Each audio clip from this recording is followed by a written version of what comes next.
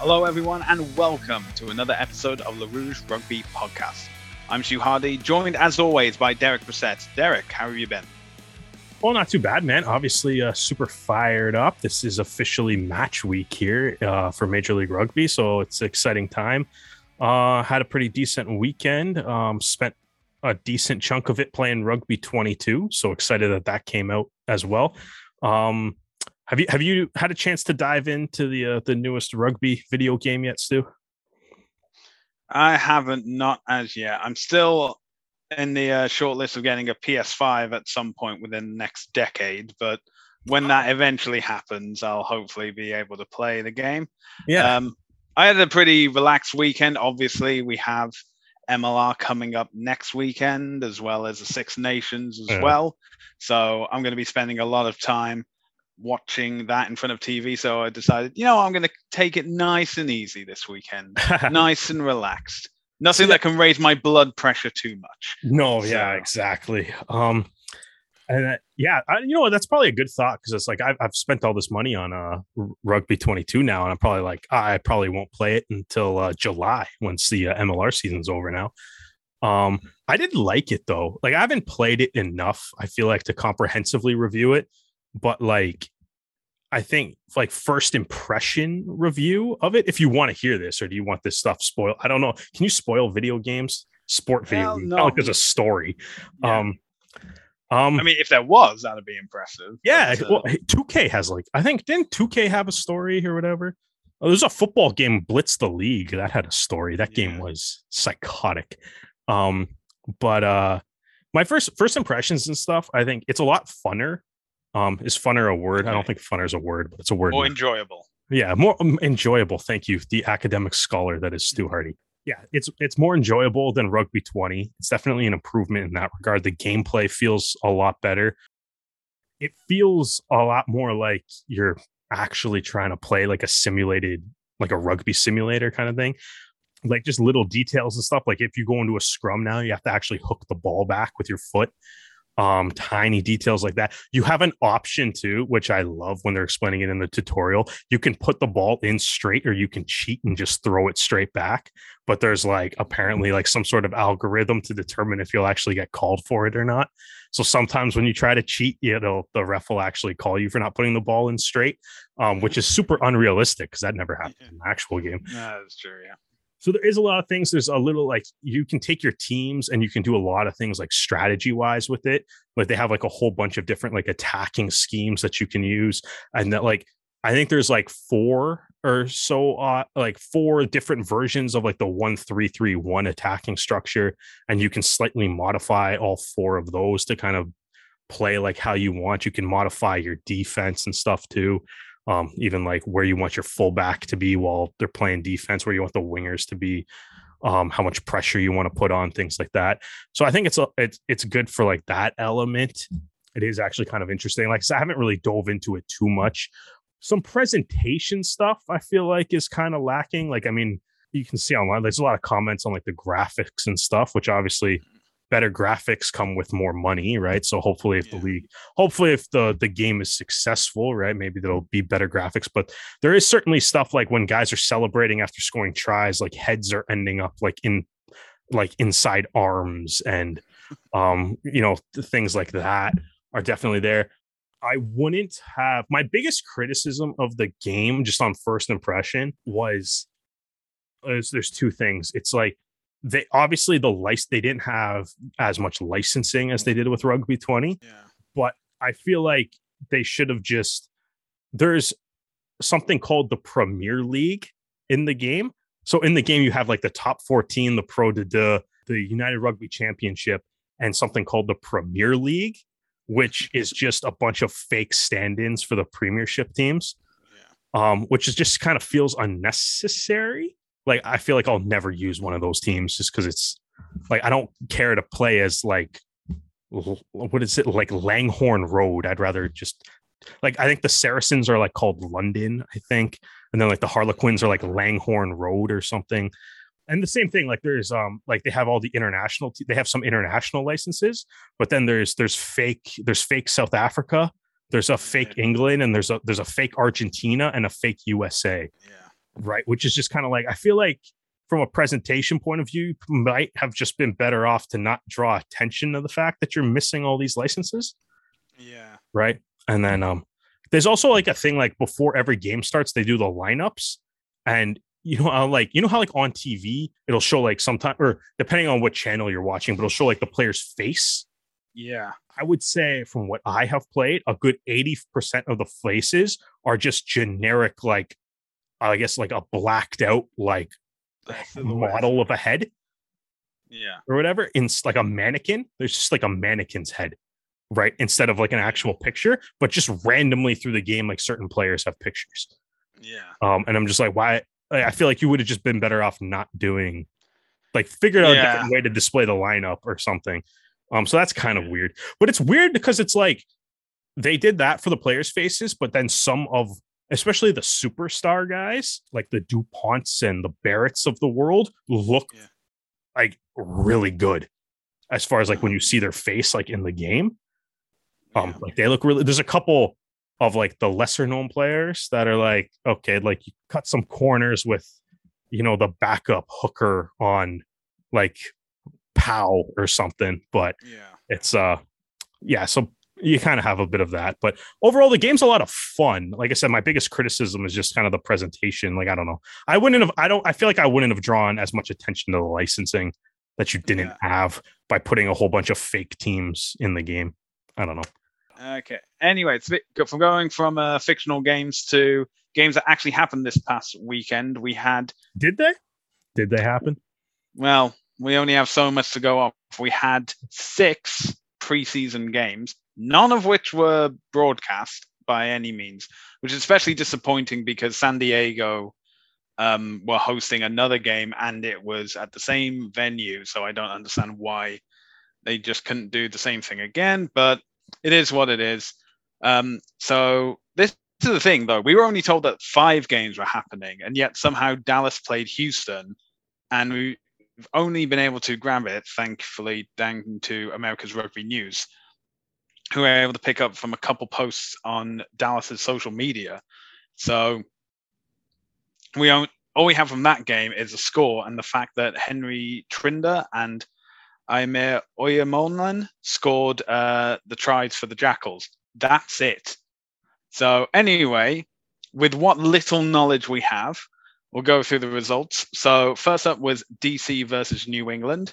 DC 27, New England 22.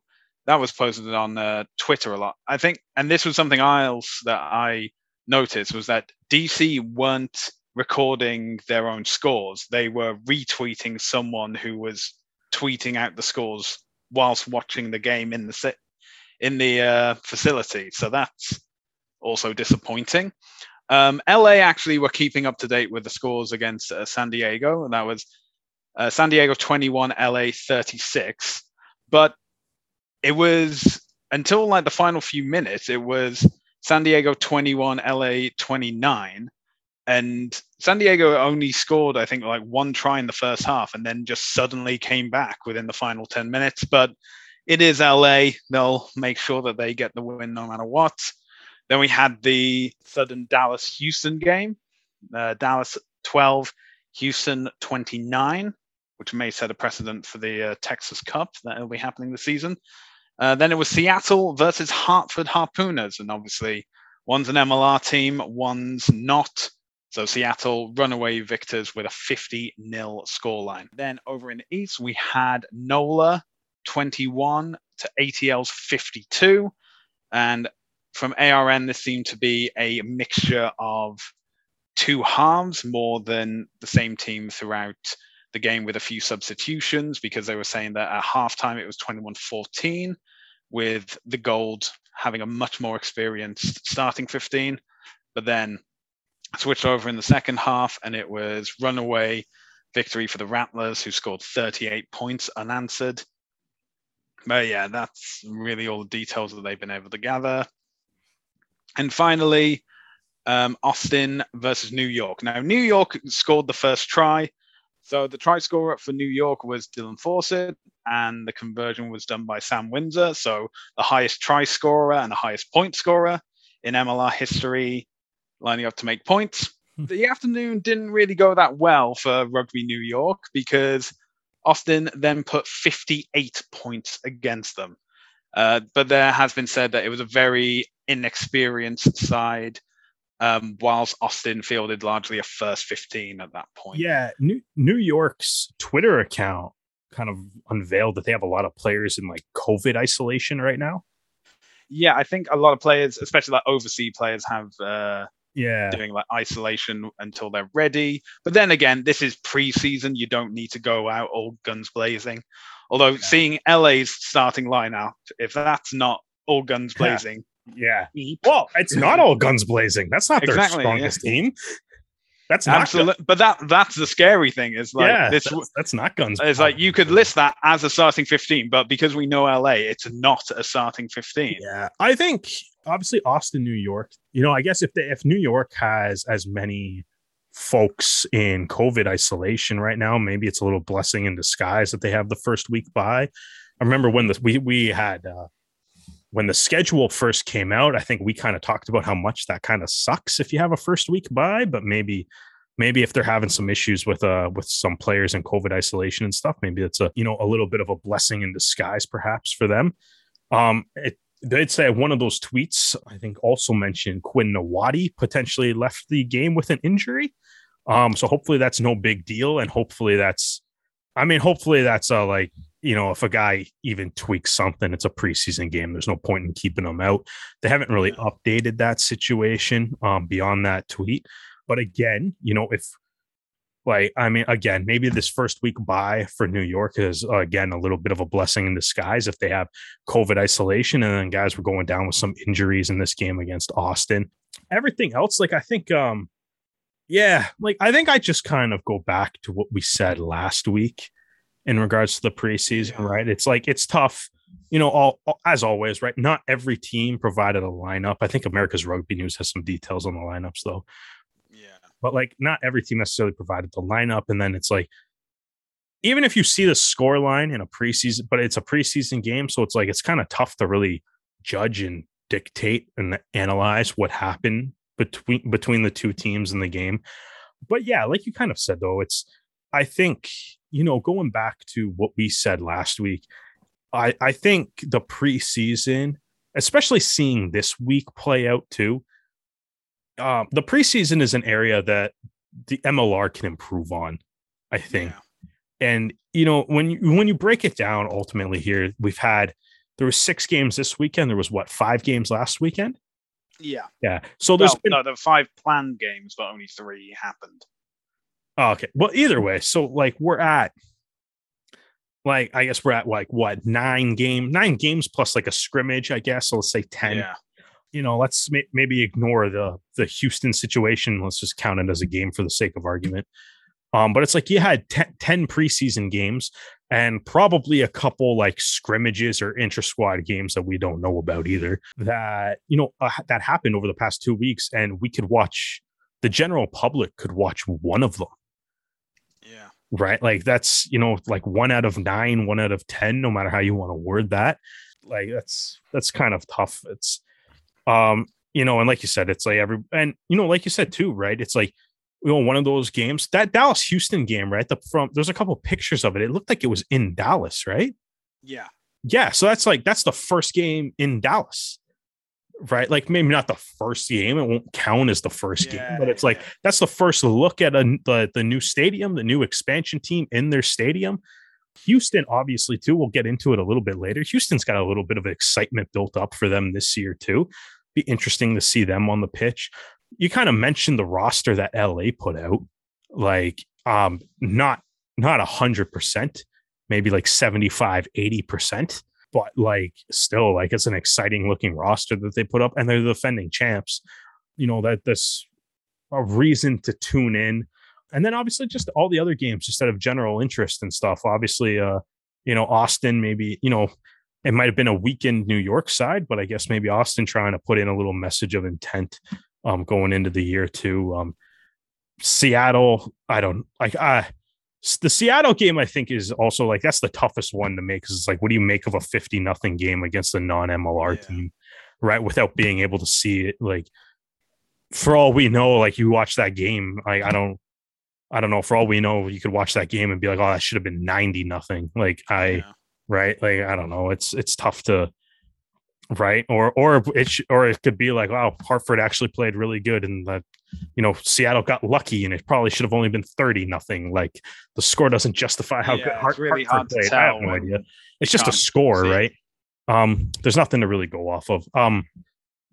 Yeah, there's nothing to really go off of. So I'll continue to think that this is an area that the league can improve on. And we're going into obviously week 1 now, and all the games are back on, at least in Canada where we are. All the games are going to be on the Rugby Network, and then the Arrows are on TSN. So everything's going to be available now. So it should be a lot of fun, and I'm looking forward to it. I think this is an area that the league can improve on, but with the season coming up, like I'm probably not going to think about preseason again until like January. Then we'll be like, oh hey, hopefully the league can you know do preseason a little bit better than last year. Just but I mean, I'm not thinking about preseason anymore as soon as you decide to shift conversational topics here, Stu. So all right then. Well, talking about shifting conversational topics, the Arrows, who were meant to have had another preseason game, unfortunately had to cancel. We've already discussed this, and it's been established. However, there was some news that came out from the Arrows camp, and that is that Jason Higgins will be playing in San Diego Legion this coming season. However, that is part of a trade with the Californian-based franchise. So the Legion have received the services of both Jason Higgins and Pat Leinart, which we mentioned before. In return, the Arrows will receive an increased salary cap space. I think it's a good trade. I think you kind of look at the only thing is like, I think looking at the depth chart for the Arrows, loose head prop, you have Cole Keith, who's probably going to start, possibly. You have Lolani Faleva, who is apparently very good, so maybe challenges Cole Keith. But then you also have Rob Brower, who was an MLR All-Star 2 years ago. 2 years ago? 2019. What is that? 3 years ago? I don't understand time anymore. Time is a flat circle. Yeah. So either way, 2019, Rob Brower's an MLR All-Star. So you got 3 really strong loose head options, right? And it's maybe it's a matter of like you can maybe go out and get Leinart, maybe another place where he perhaps has a little bit of a better shot of getting some game time. Although if you kind of look at San Diego's depth chart for the loose head props, right, you have Nathan Sylvia, who's pretty good. You have Joe Walsh, who they just signed. They're bringing him over from New Zealand. And you have Leinart, and then you also have Chris Shade that can play hooker and loosehead. So Shade's obviously been around MLR for a bit, and he's pretty solid too. San Diego also has some depth at loosehead, so hopefully Leinart's able to get into some games. But I think I guess San Diego looks to pick up a little bit of depth at that position. Their scrum halves, kind of the same thing. Like I think Jason Higgins, it might be a nice move for him because they got Nate Augsburger, who's going to start. Like obviously he's going to start, especially with Will Hooley being potentially being that 10 there, depending on where they actually want to play Joe Peterson. But I feel like if you have Will Hooley, your move's probably Will Hooley at 10 and Peterson at 15.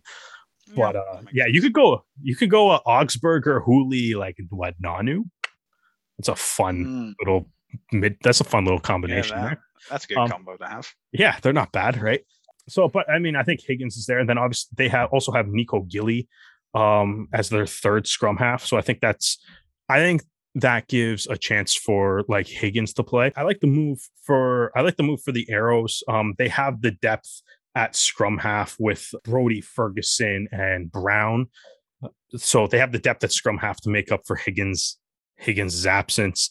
They have the depth at loose head to make up for Leinart's absence, and you get a little more moolah to spend on some big name players that they have acquired over the course of this year, or to use with however they please, right? So that's always good. It's always good to have a little bit of extra space in that salary cap. You never know how the year's going to play out, right? Again, kudos to the teams for actually releasing the full details of the trade too. Still doesn't happen for every single trade, so it's nice to see just kind of, I think looking at the Arrows roster this year, man, I like what they did with it. I think, as we'll kind of get into the season and stuff. I mean, I think one of the as we talked about, one of the biggest issues was last year with some front row depth. They addressed that, and they addressed that to the point where you can trade Pat Minot. Yeah. Right? Like, and it makes sense and it works, and you're not even worried about, you're not worried about, if they traded Pat Minot last year, we would have been panicking. Yeah. Or whatever, right? But but hey, it's 2022 now, and you look at the Arrows front row. Like I said, you have Cole Keith, who is, obviously who's one of the starting props for Canada on many occasions, right? He has got 24 caps. You got Rob Brower, who's an MLR. Why is that so hard for me to say right now? It's not like it's the league we do a podcast about every single week. But it's the MLR All-Star the last time he played a full season. And then you obviously have Voani Faleva, who comes over from Hawke's Bay. Obviously, a good relationship with the new forwards coach, Francisco de Forms. So that's also exciting, right? So there is that depth. Isaac Salmon coming in. He's strong. He tightens up the tight head side there. So there's some depth with there's some depth with Roland, and then two young guys in Warden and Ouellette. Draft pick, and then obviously, the crossover athlete from Laval, Rouge et Or football. The other big thing too is I think like picking up Kyle Bailey. That's a big, especially with Deanna gone. That's a big help for like the line out and everything like that, the leadership as well. So I think the big thing, the biggest question to me is obviously Ben Lesage got traded, right? He was phenomenal last year, right? Again, he was a 2021 All-Star, right? First team All-Star, right? So he got traded for James O'Neill, and for James O'Neill, a draft pick and some cash, right? But the guy that's brought in to replace Lesage is Weta Tafaga, and I think that's kind of the one thing I'm really curious to see how that works out this year. If Tafaga can match that intensity that Lesage brought last year, then I think like the Arrows are all right, because everywhere else there's a lot of depth. So I'm looking forward to seeing what Hood, Robinson, Bartlett can do. And then it'll be interesting to see. They got some options in the back three to see what they do with like the wingers and the fullback, especially a guy like Mirez can kind of bounce around between the two positions. Obviously, Sam Malcolm's coming back too. This team is I think the biggest positive that the Arrows have right now is it kind of returns to what they looked like 2020, right? Because they look like they might be the deepest team in the league again, right? Which kind of wavered a little bit last year due to some crazy circumstances, right? But I think they look like they're kind of back to being potentially that deepest team where, again, and I would kind of go like, you can look at the wingers and stuff and be like, guy like Johnny Sheridan's still there, who, maybe has through the length of his MLR career has just been a depth guy, but every game he plays, he's stepped up and has handled himself quite well.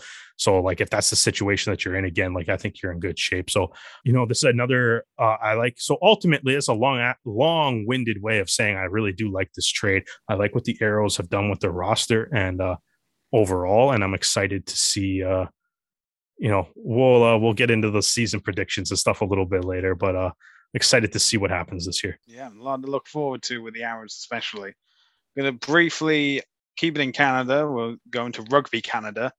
So, as we're recording this, it has been announced that Jamie Loveshek has been appointed as the interim CEO for Rugby Canada, which will be effective from February 1st, 2022. And as we're recording this on Monday, he is interim CEO from tomorrow.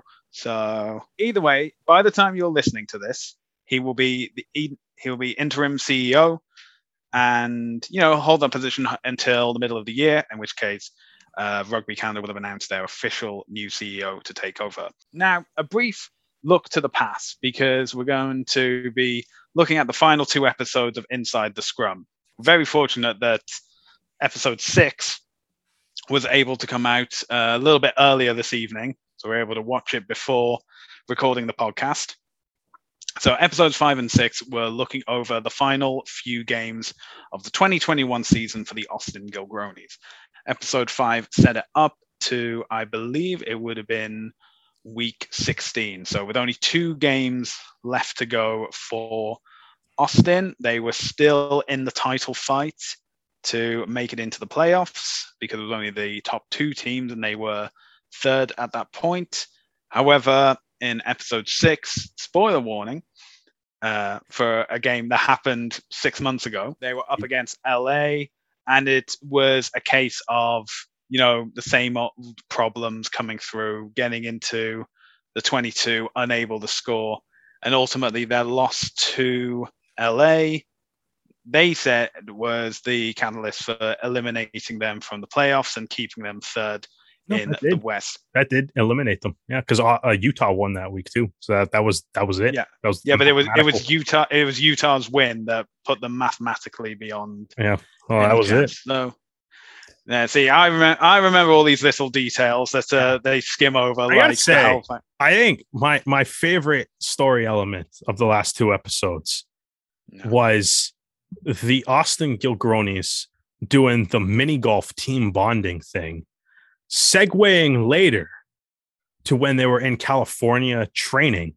and they went to do actual golf, and someone on Austin, I couldn't tell because their head was down wearing a hat and the camera didn't linger on them long enough, hits like a 70-foot putt. So Sam Harris, the mini golf training session earlier in the year, Sam Harris is clearly playing like 4D chess with like the training of his team. In the sense of, it's like, not only did he make them improve their rugby skills, clearly he's got the whole team working on the golf game with the mini putt, because they're just out here sinking 70-foot, like really hard breaking uphill putts when they get to the actual golf course. So whatever they're doing is working. And also, how psyched is that Austin player, who I still couldn't identify because his hat was covering his face the whole time. How psyched was he that he got that putt on camera? Like that putt is the one that made national TV. And as opposed to what I'm sure is plenty of other drives that ended up in the Pacific Ocean or something.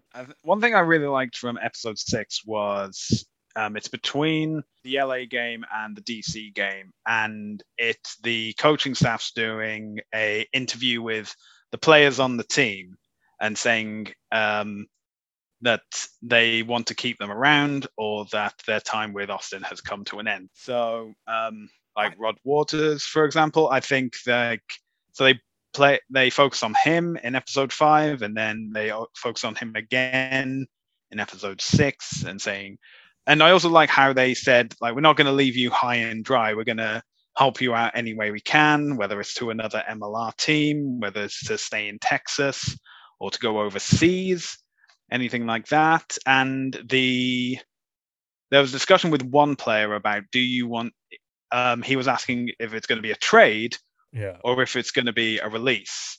And when it was asked, like, oh, which way do you want to go? And you would think, like, oh, if you want to be in MLR, you can make it a trade. That may make it easier and stuff. But like with him giving his reasoning of saying, like, I want to release, I want full control, you can be like, oh yeah, that does make sense. And he was Sam Harris was also saying, like, oh, if you want to be involved in like the backroom staff, like part of the coaching setup by any way, for one of the players, they didn't I didn't get their name, unfortunately, but that it's showing that, because this is the problem with like professional sport, as in you have to make these difficult decisions of which players are going to stick around and which players you're going to have to leave out.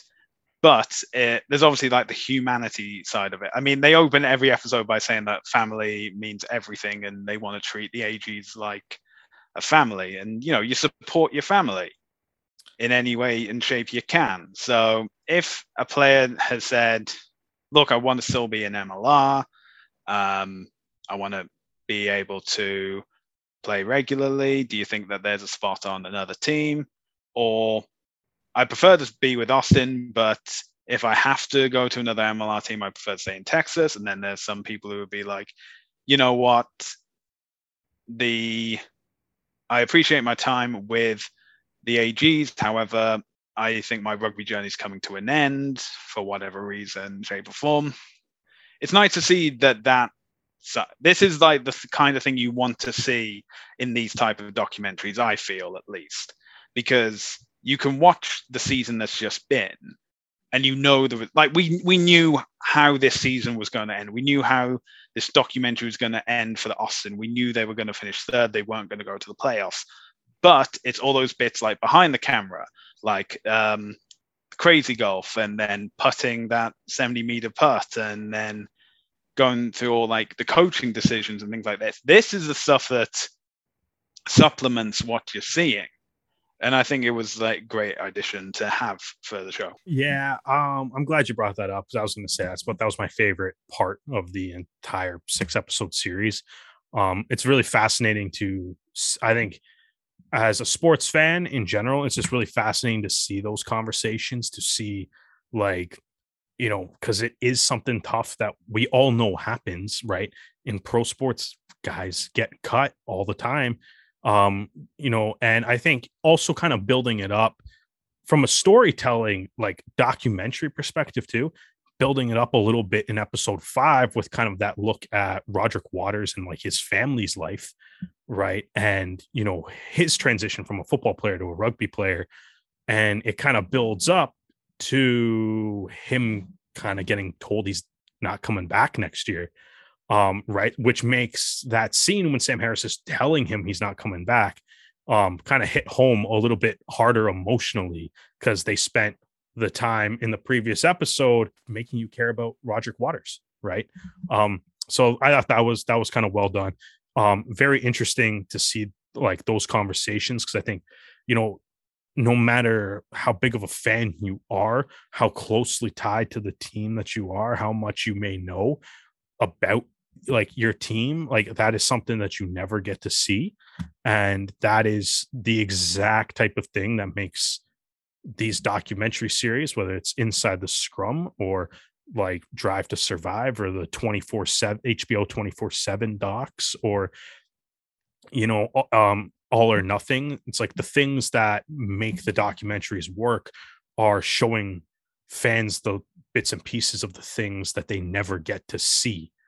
And I thought showing these conversations that Sam Harris was having with the players at the end of the year, you know, even like, you know, telling guys that like the plans for next year, some guys, you know, get the devastating news that, you know, they weren't coming back next year. Some guys, you know, with tears of joy finding out that they're going to be back next year and they're getting like another contract offer, a contract extension, or and like that kind of stuff is what makes these shows, right? And it's like, I think episode 6 having that full scene with the exit interviews was the best part of the entire 6-episode documentary, because it really, it kind of showed why these things work really well, like why these documentary series work really well, like why fans love them, because you get that inside access to something that like you would never see. And quite frankly, like,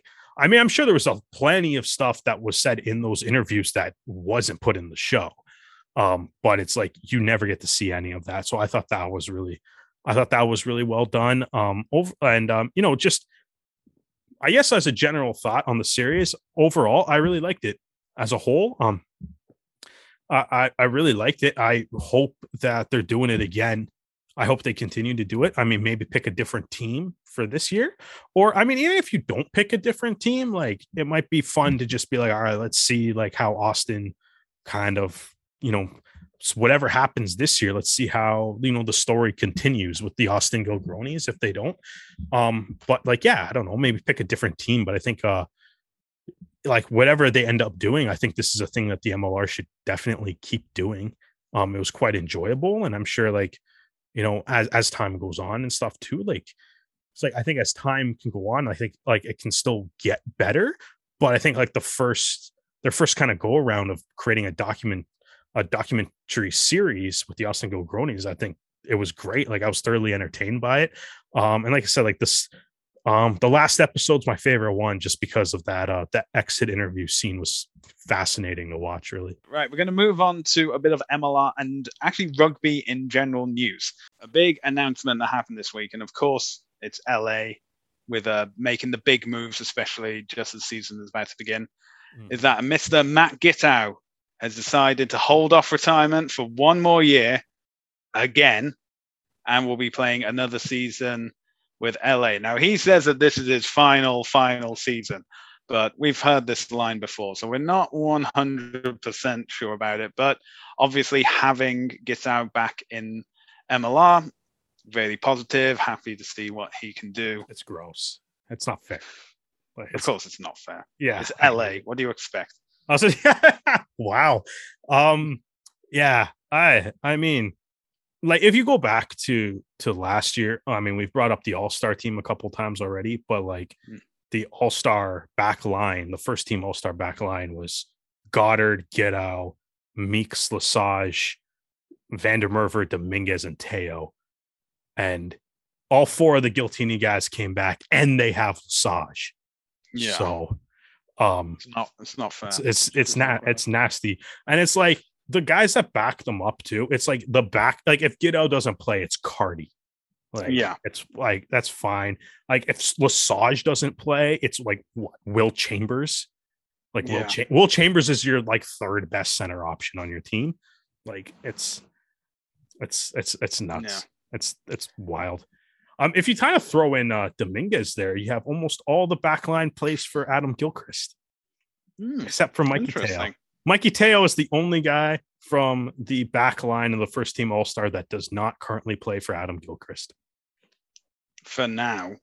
For now. All right, we got some other news now, this time coming from the Atlantic coast, and that is Rugby New York have announced where they will be playing their home games for the 2022 season, which will be JFK Stadium in Hoboken.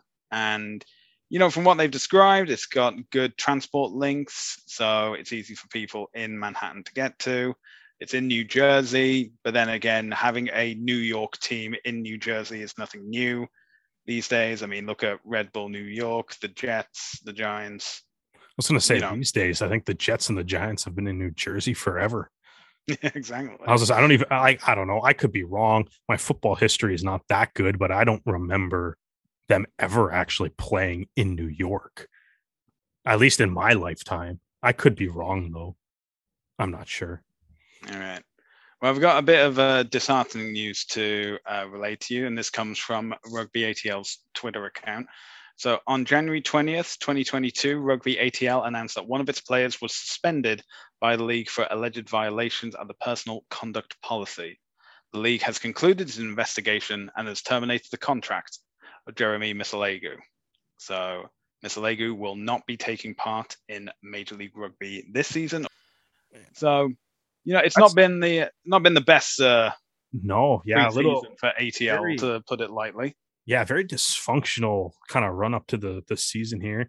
MLR Rugby ATL doesn't go into details of what Missalegu did, but obviously it's not good if they terminated his contract. So, but it's that's tough, man. That's a big loss for Rugby ATL too. Like, I mean, even just kind of looking at it, like he was outstanding last year.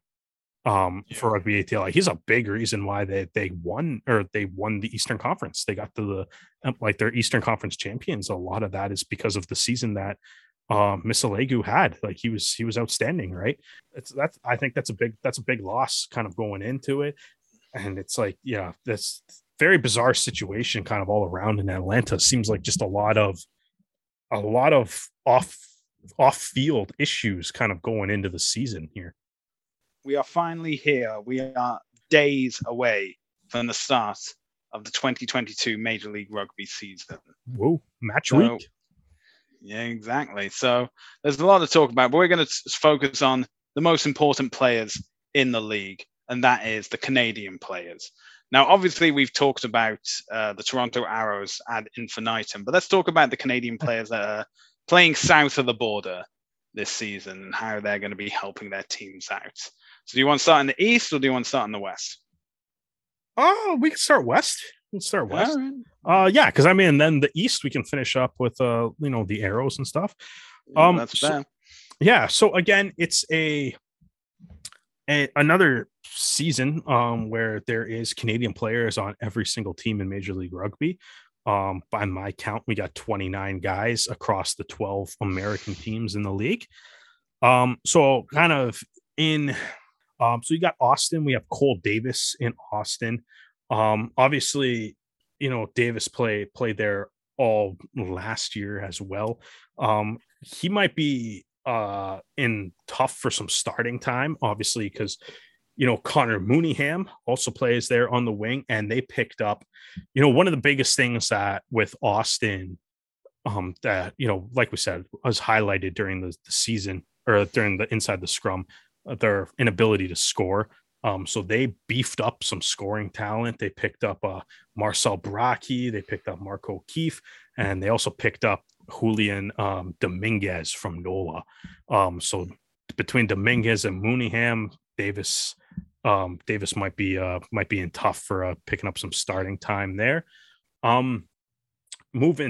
Staying in Texas, because as fun as this league is, it's kind of weird how alphabetically the first three teams are all in Texas. Right. So, up first, so sticking with Dallas, you got Liam Murray and Mo Abdelmanem. Right. Like, so yeah, obviously Dallas is an expansion team.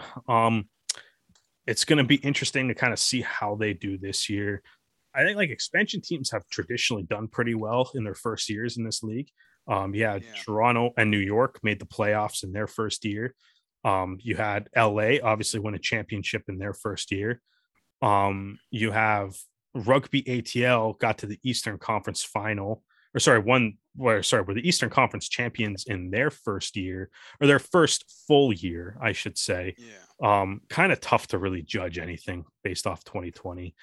So their first full year, I guess, but I guess Rugby ATL is not really a true expansion team for 2021, but like there is a precedent, I guess, for success for expansion teams, but I feel like that might be running out just as there's more teams, there's more leagues, there's more, the player pool is getting thinner, right?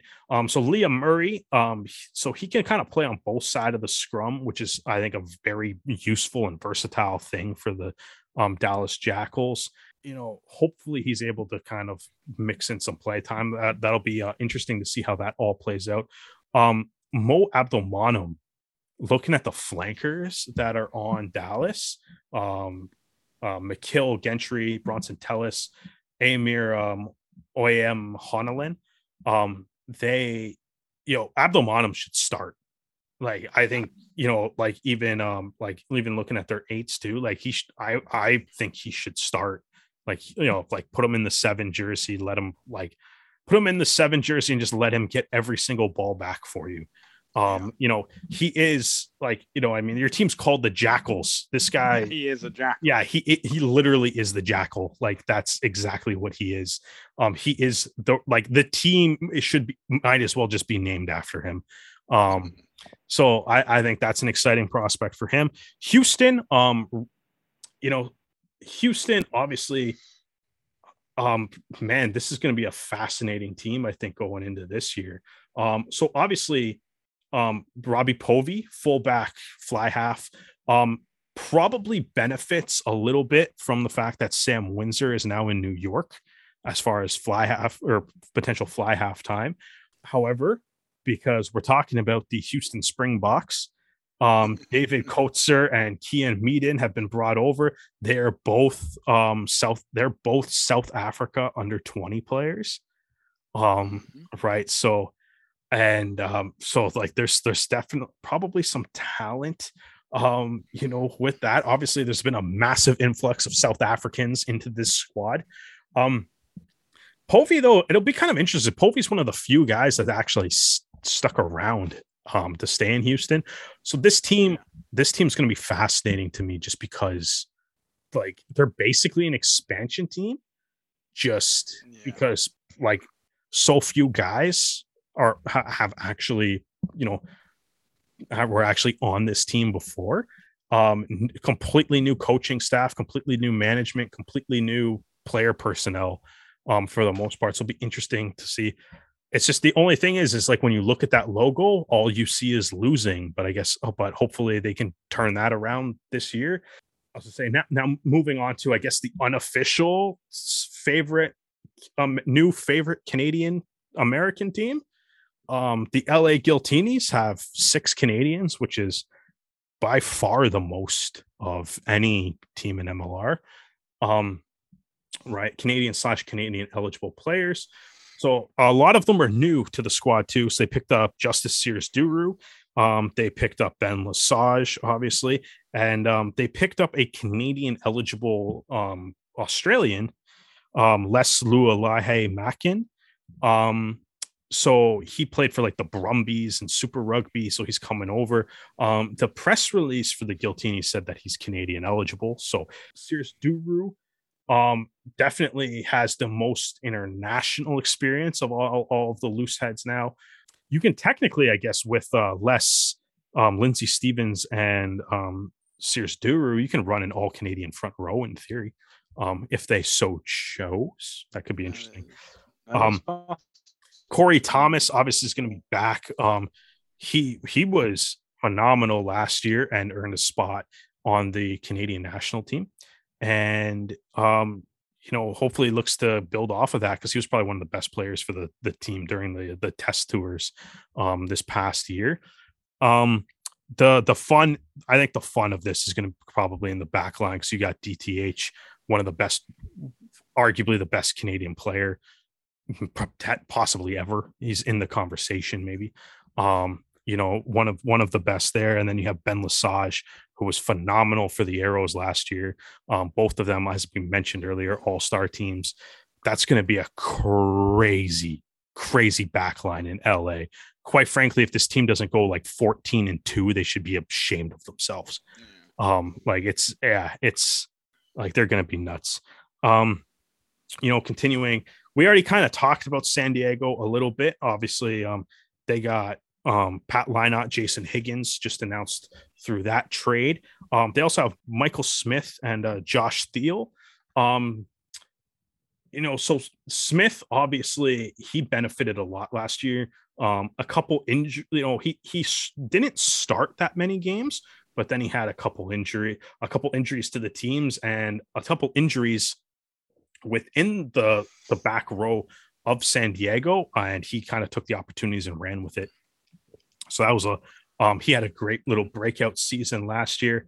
The back row for San Diego continues to be great though. So, it's a good opportunity for him, but he's definitely going to have to work for this, the starting jersey. Obviously you already have Dan Pryor, Chris Robshaw there.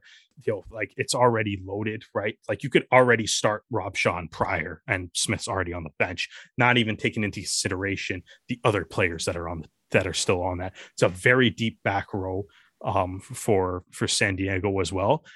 Smith can definitely, pull his weight and play in that group, but he's also probably going to have to earn it. So interesting to see how that goes. We talked about Lynott and Higgins already. Thiel, just learn every single thing you possibly can from Ma Nanu. Yeah. And if you get to play, hopefully it's with Ma Nanu, because he's probably going to make you look really, really, really good. They also have Tion Lutz, Thomas Moriani. So they got some good centers in San Diego too. Ma Nanu, though, is obviously just a completely different beast on his own. So that should be fun for Thiel for Josh Thiel to learn from. And then finally you got Seattle, who, was, I guess, the former, like, Canada's favorite American team. Lots of guys not coming back, though, when they're down to just kind of having 3 Canadians, Nakai Penny, Travis Larson, Reed Watkins at scrum half, right? So so obviously a bit of a Canadian presence in the back row. You probably, Penny and Larson. I think the biggest thing is like Larson obviously has Reichert Hadding to contend with at number 8. But he was also fantastic last year. So, in the few games after he got traded from San Diego, right? So, hopefully that looks good for him. Reed Watkins, he really just has JP Smith to contend with for any, starting and playing time as a scrum half. So, yeah, so that pretty much sums up the Canadians in the Western Conference. Any thoughts, comments, Stu? Anybody you're excited for? Anybody that you're kind of hopeful going into 2022? So you're talking about the Canadians in the West, but you've missed out Utah. Oh, I did miss out Utah. Wow. So right. I will take it from here. You can do Utah. Wow. All right. I can't. Okay. So again, there's only. I'm so sorry, Emerson, but Utah can go. Okay. So Emerson Pryor, one of the draft picks for 2022, is now listed in the squad. And say Utah, they were second in the Western Conference last year. A fantastic pairing of Mikey Te'o and Mika Kruse. I think I've said like Mika Kruse being transferred over to Utah was probably the best thing to ever happen to him. That fantastic wing and fullback partnership just worked wonders. We have Olive Khalifi, who, that's a big man to contend with for starting. Exactly. Yeah. So definitely lots to. So that's what I think, because you have, if you look at the props that are listed, 3 of them are US Eagles. Well, the loose head props are, Emerson Pryor, who from our point of view is clearly the best, without a doubt. Yes, of course. We've established this. Complete unbiased opinion. Clearly the best. Yeah. But that's the thing. We're not the selectors. That's the problem. Yeah, exactly. Brendan Sparks knows. That's why he drafted him. Exactly. Drafted him for a reason. But that's the thing. Either way, you've got 3 players and 3 props that have international experience, and will be able there to be the litmus test. There's some good props Emerson Pryor can put himself against. Yeah, I was going to say, there's definitely some good props to learn from. The loose head props are Olive Khalifi and Franco Vandenberg, though. So, those are some dudes to compete with some playing time for. So, I'm looking forward to see what he does, though, man. I'm really excited about Emerson Pryor. Just as like a prospect and stuff. Obviously Dan loves him because our former co-host Dan absolutely loves him because he went to Trent. So all the Peterborough lads kind of sticking together. Absolutely. But it's I'm excited to see him. I can't believe I'm so bad at geography now that I forgot Utah's in the Western Conference. But thanks for calling me out on that, Stu. All right, so we're now going to move over to the Eastern teams. So we're going to start with the New England Free Jacks, and they have 3 Canadians in their squad. Announced there is Foster DeWitt as a hooker, Regan O'Gorman as a lock, and of course there's Captain Canuck Josh Larson himself. So you now got Regan O'Gorman not only joining him as another lock, but also joining the sole Canadian for the New England Free Jacks last year as well. So, Canadian company in the second row, and obviously Foster DeWitt, capped hooker for Canada as well. Dougie Fife, he's back for another season. He was, a huge fan favorite, as was co-captain Bowden Walker in up fly half as well.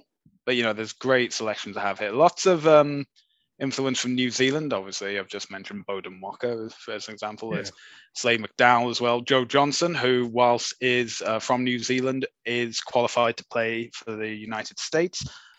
Alex Johnson as well. Again, a prop who is from New Zealand, but is eligible for the Eagles as well. So, they made some good choices. I think New England, obviously they had very much home advantage whenever they were playing. They have now changed locations as well, so it'll be interesting to see how they play out at Veterans Memorial Stadium. Got a new coaching staff too, though, right? So there's a lot of changes, but hopefully for the positive thing. I like the squad overall. Like it says, it's cool to see the New England picking up some more Canadians. Be fun to see get an all Canadian engine room going with Larson and O'Gorman, and then. Which hopefully is a possibility that could be fun. They do have a lot of hookers, just like in number. Which Yeah, they got full.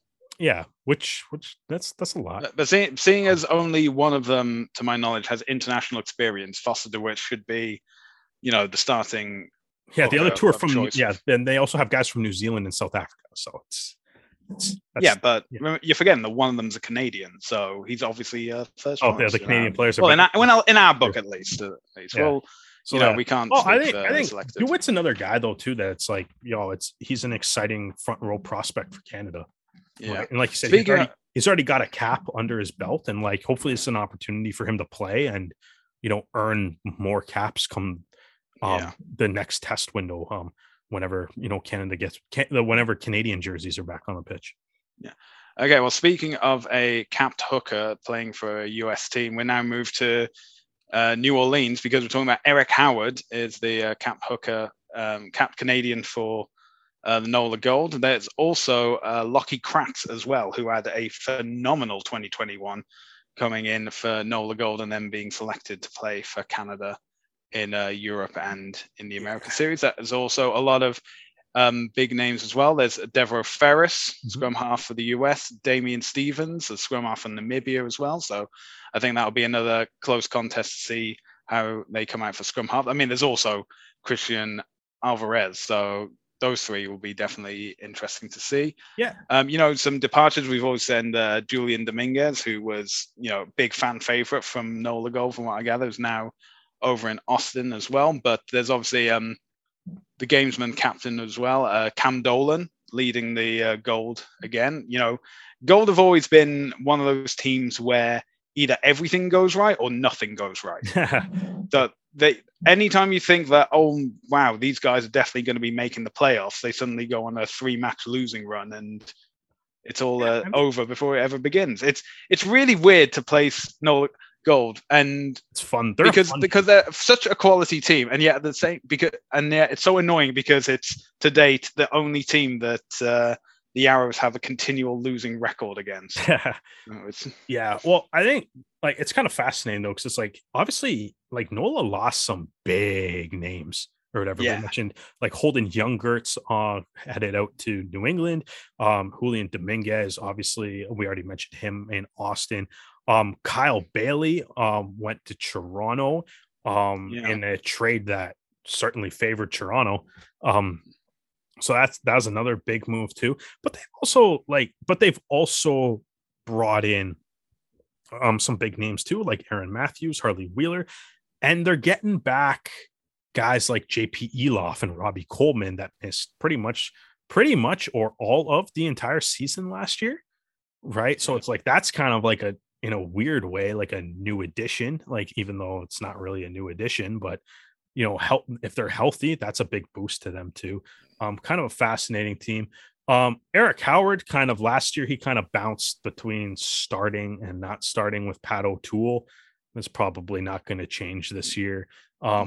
Right. Especially since O'Toole was outstanding last year too. Lockie Kratz, I mean, so he's going to have some competition too, because obviously all the players like JP Duplessis, Juan Capiello that were already there last year, Aaron Matthews kind of added into the mix. So that'll be a fun little competition for him to deal with this year as well. All right, heading to the nation's capital of DC. There's still 3 Canadians, but obviously Kieran Hearn has retired now, so replacing him in the Canadian embassy is Jake Ilnicki from Seattle. So, you got Jake Ilnicki, a Canadian prop, and you have Luke Campbell from the back row. And as well, you have Doug Fraser, who, I think he should be one of the guys that's starting. He's been playing center and wing over 2020 and 2021, mainly more in center now over the last season. And, as in, the current captain is Threaten Palamo, and he's a stalwart for the United States and has been for many a year. But I think it's like Doug Fraser's time now. Fraser was captain during the preseason. Maybe that's showing that he has the respect of like the higher ups within and the coaching staff within Old Glory. So it'd be great to see that as well. You got some big names, Jamison Fernando Schultz. I've already mentioned Threaten Palamo. You got Danny Tusitala, who was, really on fire at the start of the season last year. Like, we were raving about his performance. There's Mike DeBollis at fullback as well, Robert Tanana as well. There's a long list of names, and these are just the names that were playing last year. I was going to say, the unfortunate thing for Old Glory, though, is the list of names that's departing is longer and heavier and weighs a lot heavier. Their entire starting front row is gone. Mungo Mason. That is true, gone. Yes. Jason Robertson's gone. The biggest question is going to be if they did enough to replace that. And I mean, to be honest, I'm not sure if they did. Yeah, well, they obviously finished 5th in the East last year, but they'll obviously be striving to get further up the poll. Now we're going ahead to see. So 9th, they named it twice, New York, where we have 2 Canadians this time around. Joining Quinn Nawadi at center is Andrew Coe from the Sevens, joining him on the wing. But, we've also got some big names here for the United States as well. We've got Benjamin Bonasso, we've got Dylan Fawcett, we've got Chance Wengalewski, and then we also have like big names from overseas as well. We've got Andy Ellis, who's coming back for another season. We've got Sam Windsor, MLR All-Star, definitely. Ed Fido on the wing as well. And there's obviously some other Kiwis there, Brendan O'Connor, Cara Pryor. Yeah, kind of the squad, man. Like the wingers on this team are stacked with Ko Fidow and Thakabalavu. Like that's unreal. On the wing, this team looks nasty. And obviously having Sam Windsor joining, the highest point scorer in MLR history. It's obviously exactly. So I guess is that going to be the 9-10 then? I guess you go Ellis Windsor. As Windsor bad?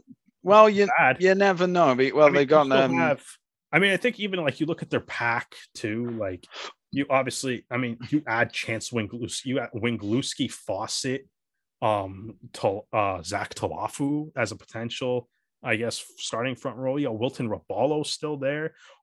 They have 3 tight head props that are all capped. Yeah, like their entire. So they have Wilton Rabalo from capped by Brazil. Zach Talafu, capped by Samoa, and Kololo Tiuloma, capped by Samoa as well. So all 3 of their tight head props have been capped. You got Wengalewski, you have Nick Mayhew coming over from New Zealand. Dylan Fawcett, if you haven't heard of him, he's pretty good. Right. So and then you still got Brakely and Savetta. It's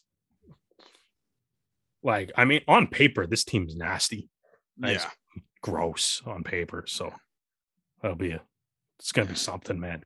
And then we've got Quinn Nawadi obviously being in the center too.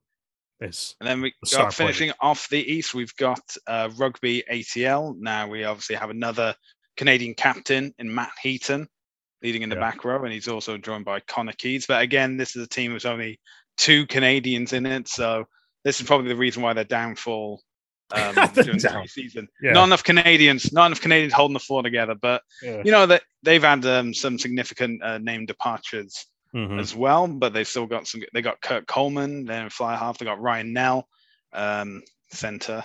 As we mentioned, like Jeremy Misalagu, that's a big loss right before. We also have Mr. Motorbike, Harley Davidson, back on the wing, obviously after his nasty injury spell during the start of last season. Marco Jans van Rensburg, the great hooker, I think, irritatingly to see. Then you've also got things like Jason Dahm, Ross Deacon, Damon Torres, Roman Garus.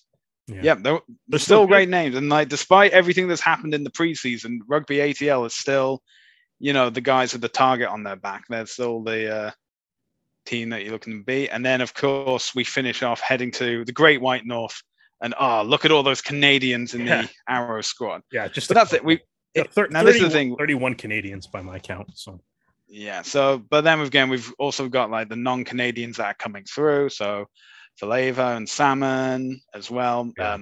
Defuga, but then we've also got the stalwarts. We've got Gaston Mires, we've got Toma de la Vega, And of course, we have the return of Sam Malcolm that a lot of Arrows fans will be great to see again. Excited about. Yeah, like I said, kind of maybe a little bit earlier. I love the depth in the front row, bringing in guys like Faleva and Salmon, a couple draft picks in the front row too. I think that's really going to help. That like I think looking at this squad, they addressed the holes that needed to be addressed. There'll be certainly some competitions for spots. The back row is absolutely loaded. Yeah. It's probably the Arrows back row might be individually like there's 6 through 7 might be the deepest position on any team in the league, for both talent and just sheer numbers as well. Yeah. Obviously, yeah, like I mean the big loss is Diana, but like Vicolani, and Foley should be able to.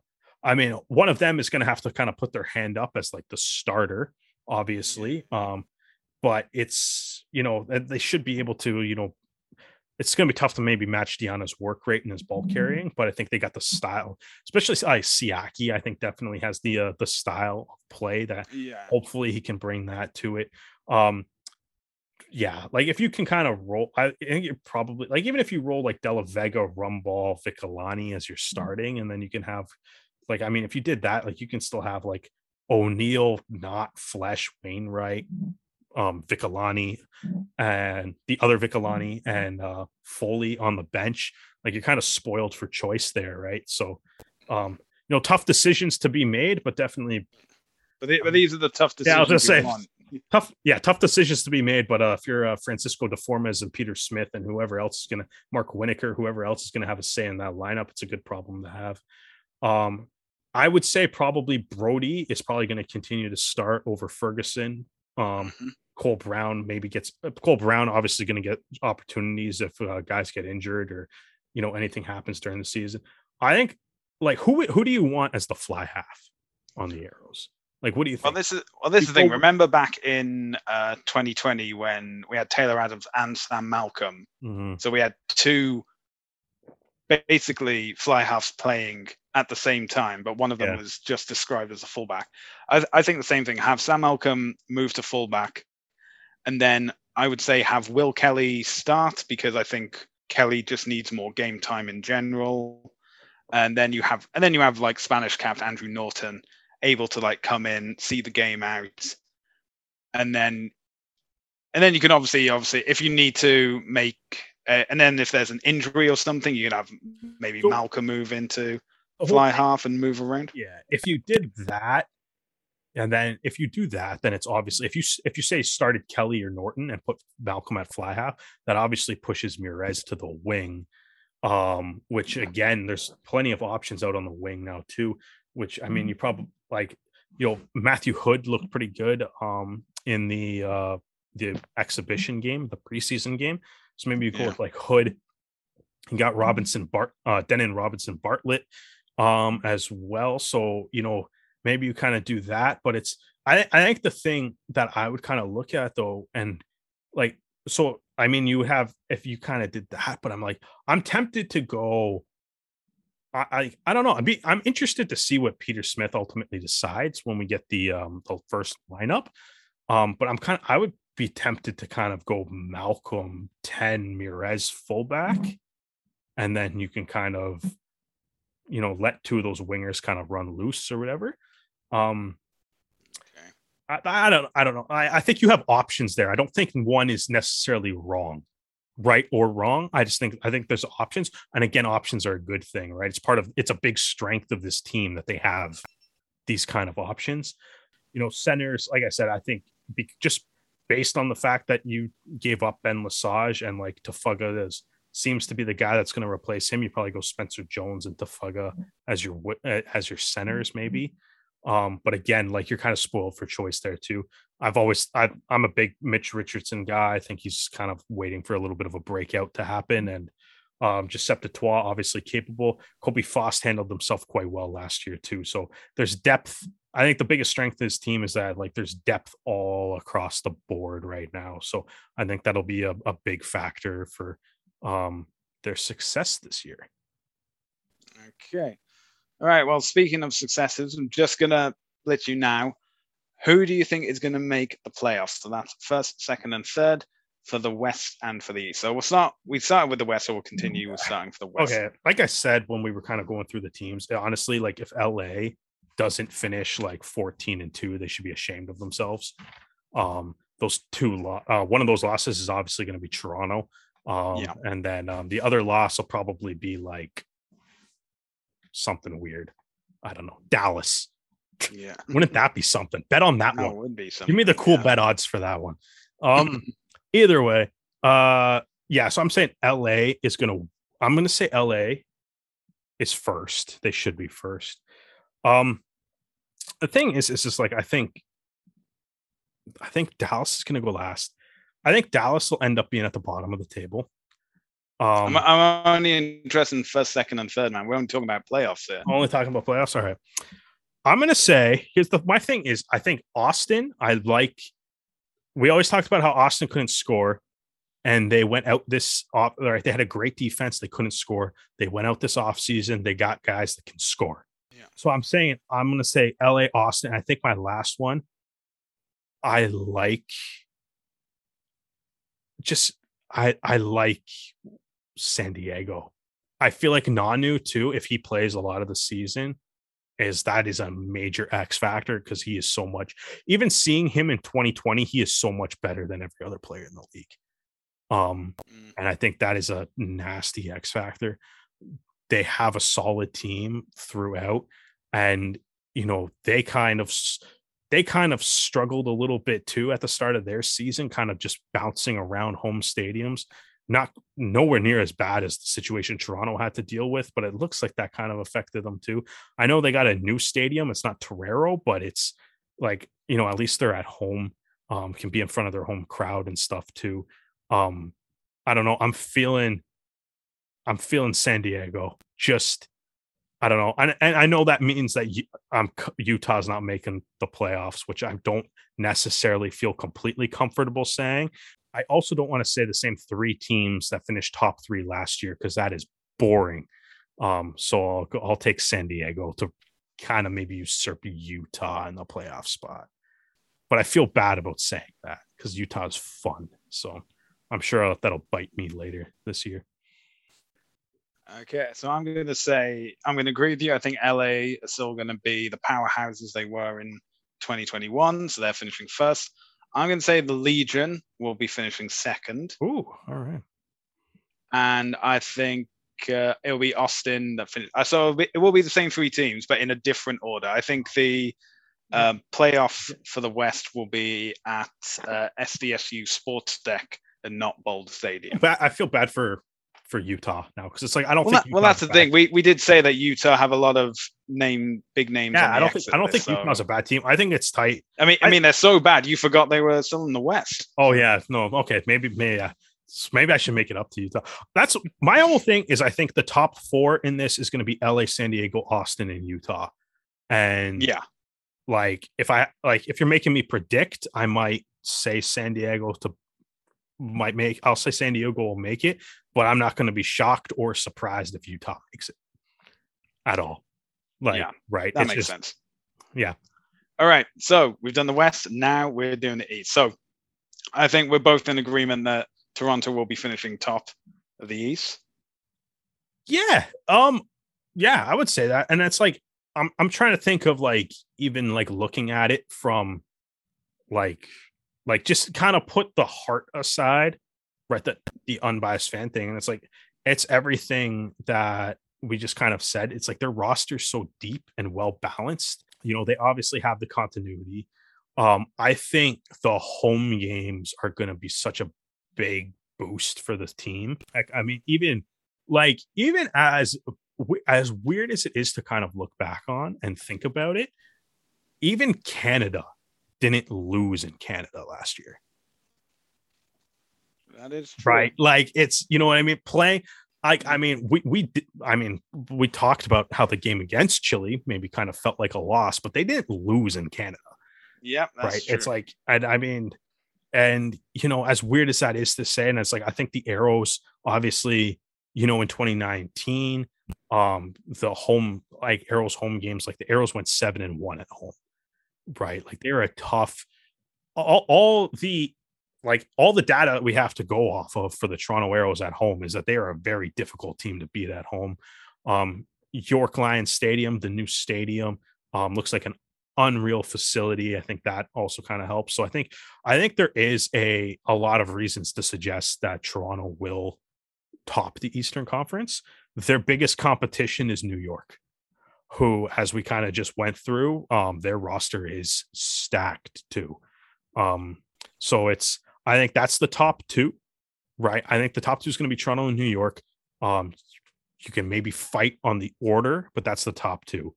And then I think you have, I'm sorry, Old Glory on paper team in the East.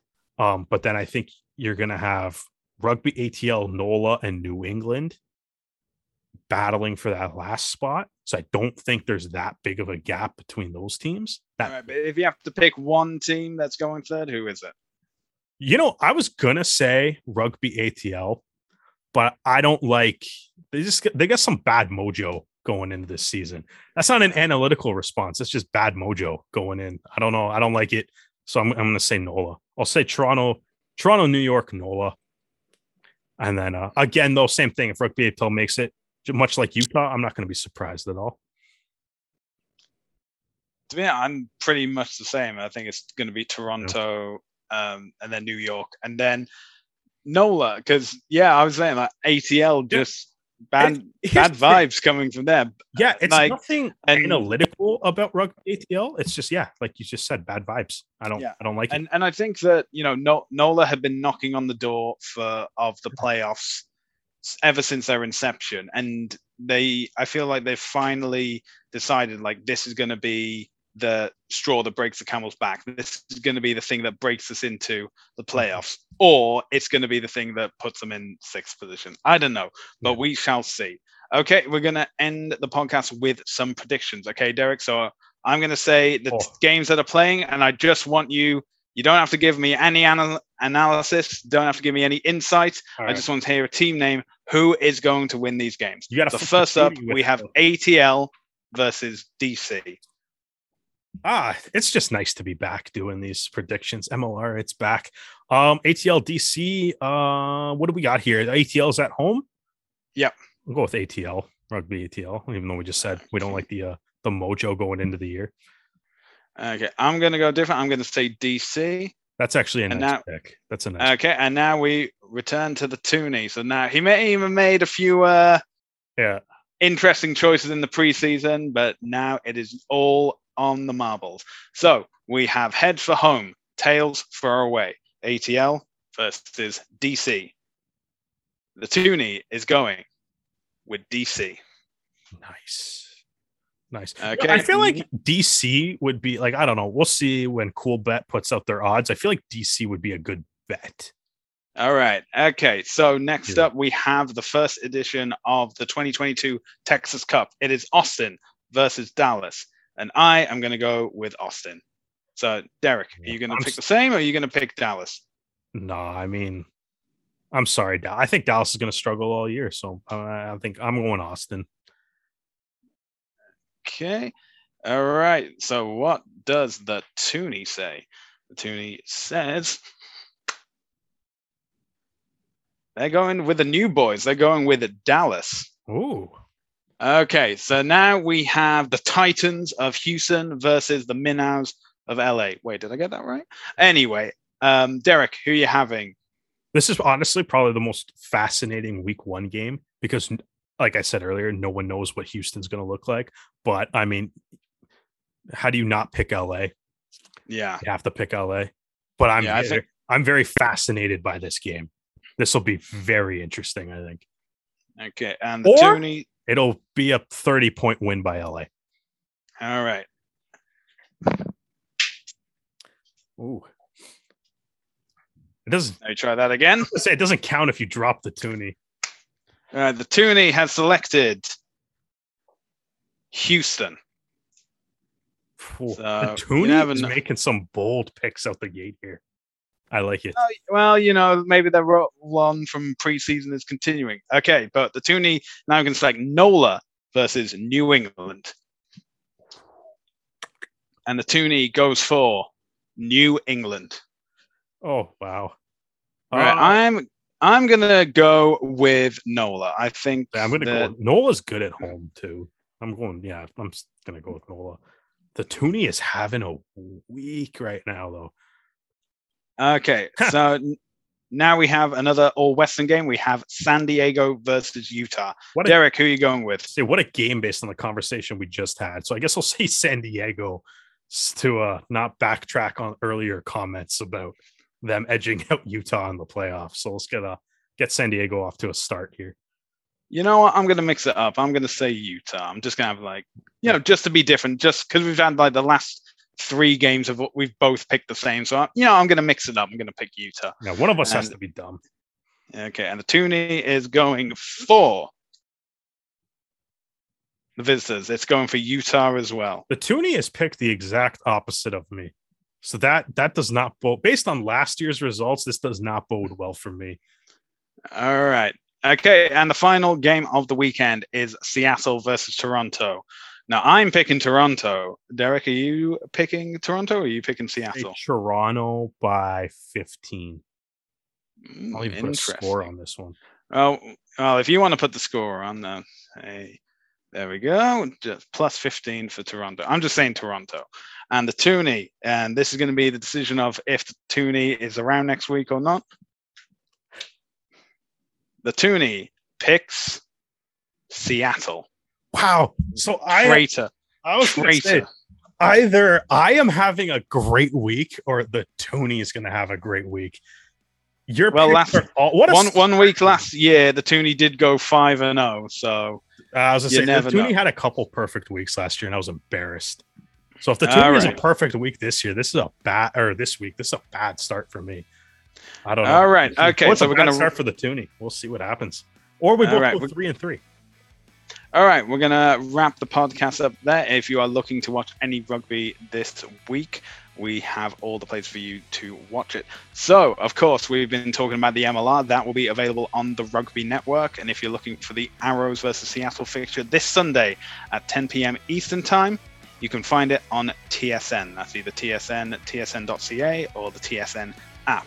Also on the Rugby Network is Japan League One. There is the Premiership and the URC on Sportsnet. And the Six Nations begins this coming weekend, which will be on DAZN. Thank you so much for joining us for this podcast. If you enjoyed this one, you can find more episodes on Anchor FM and all podcast relating sites. You can find us on social media at Le Rouge Rugby, Twitter, Facebook, Instagram, and TikTok. Now, if you're watching this on YouTube, which we do have all our podcasts available on as well, you can see our handles for social media. But if they're listening, Derek, where can they find you? At Brissett the Jet across every single social media platform. And you can find me on Twitter and Instagram at Hardman, spelled H4RDMAN. Thank you so much for joining us for this episode. We look forward to you joining us for the next one.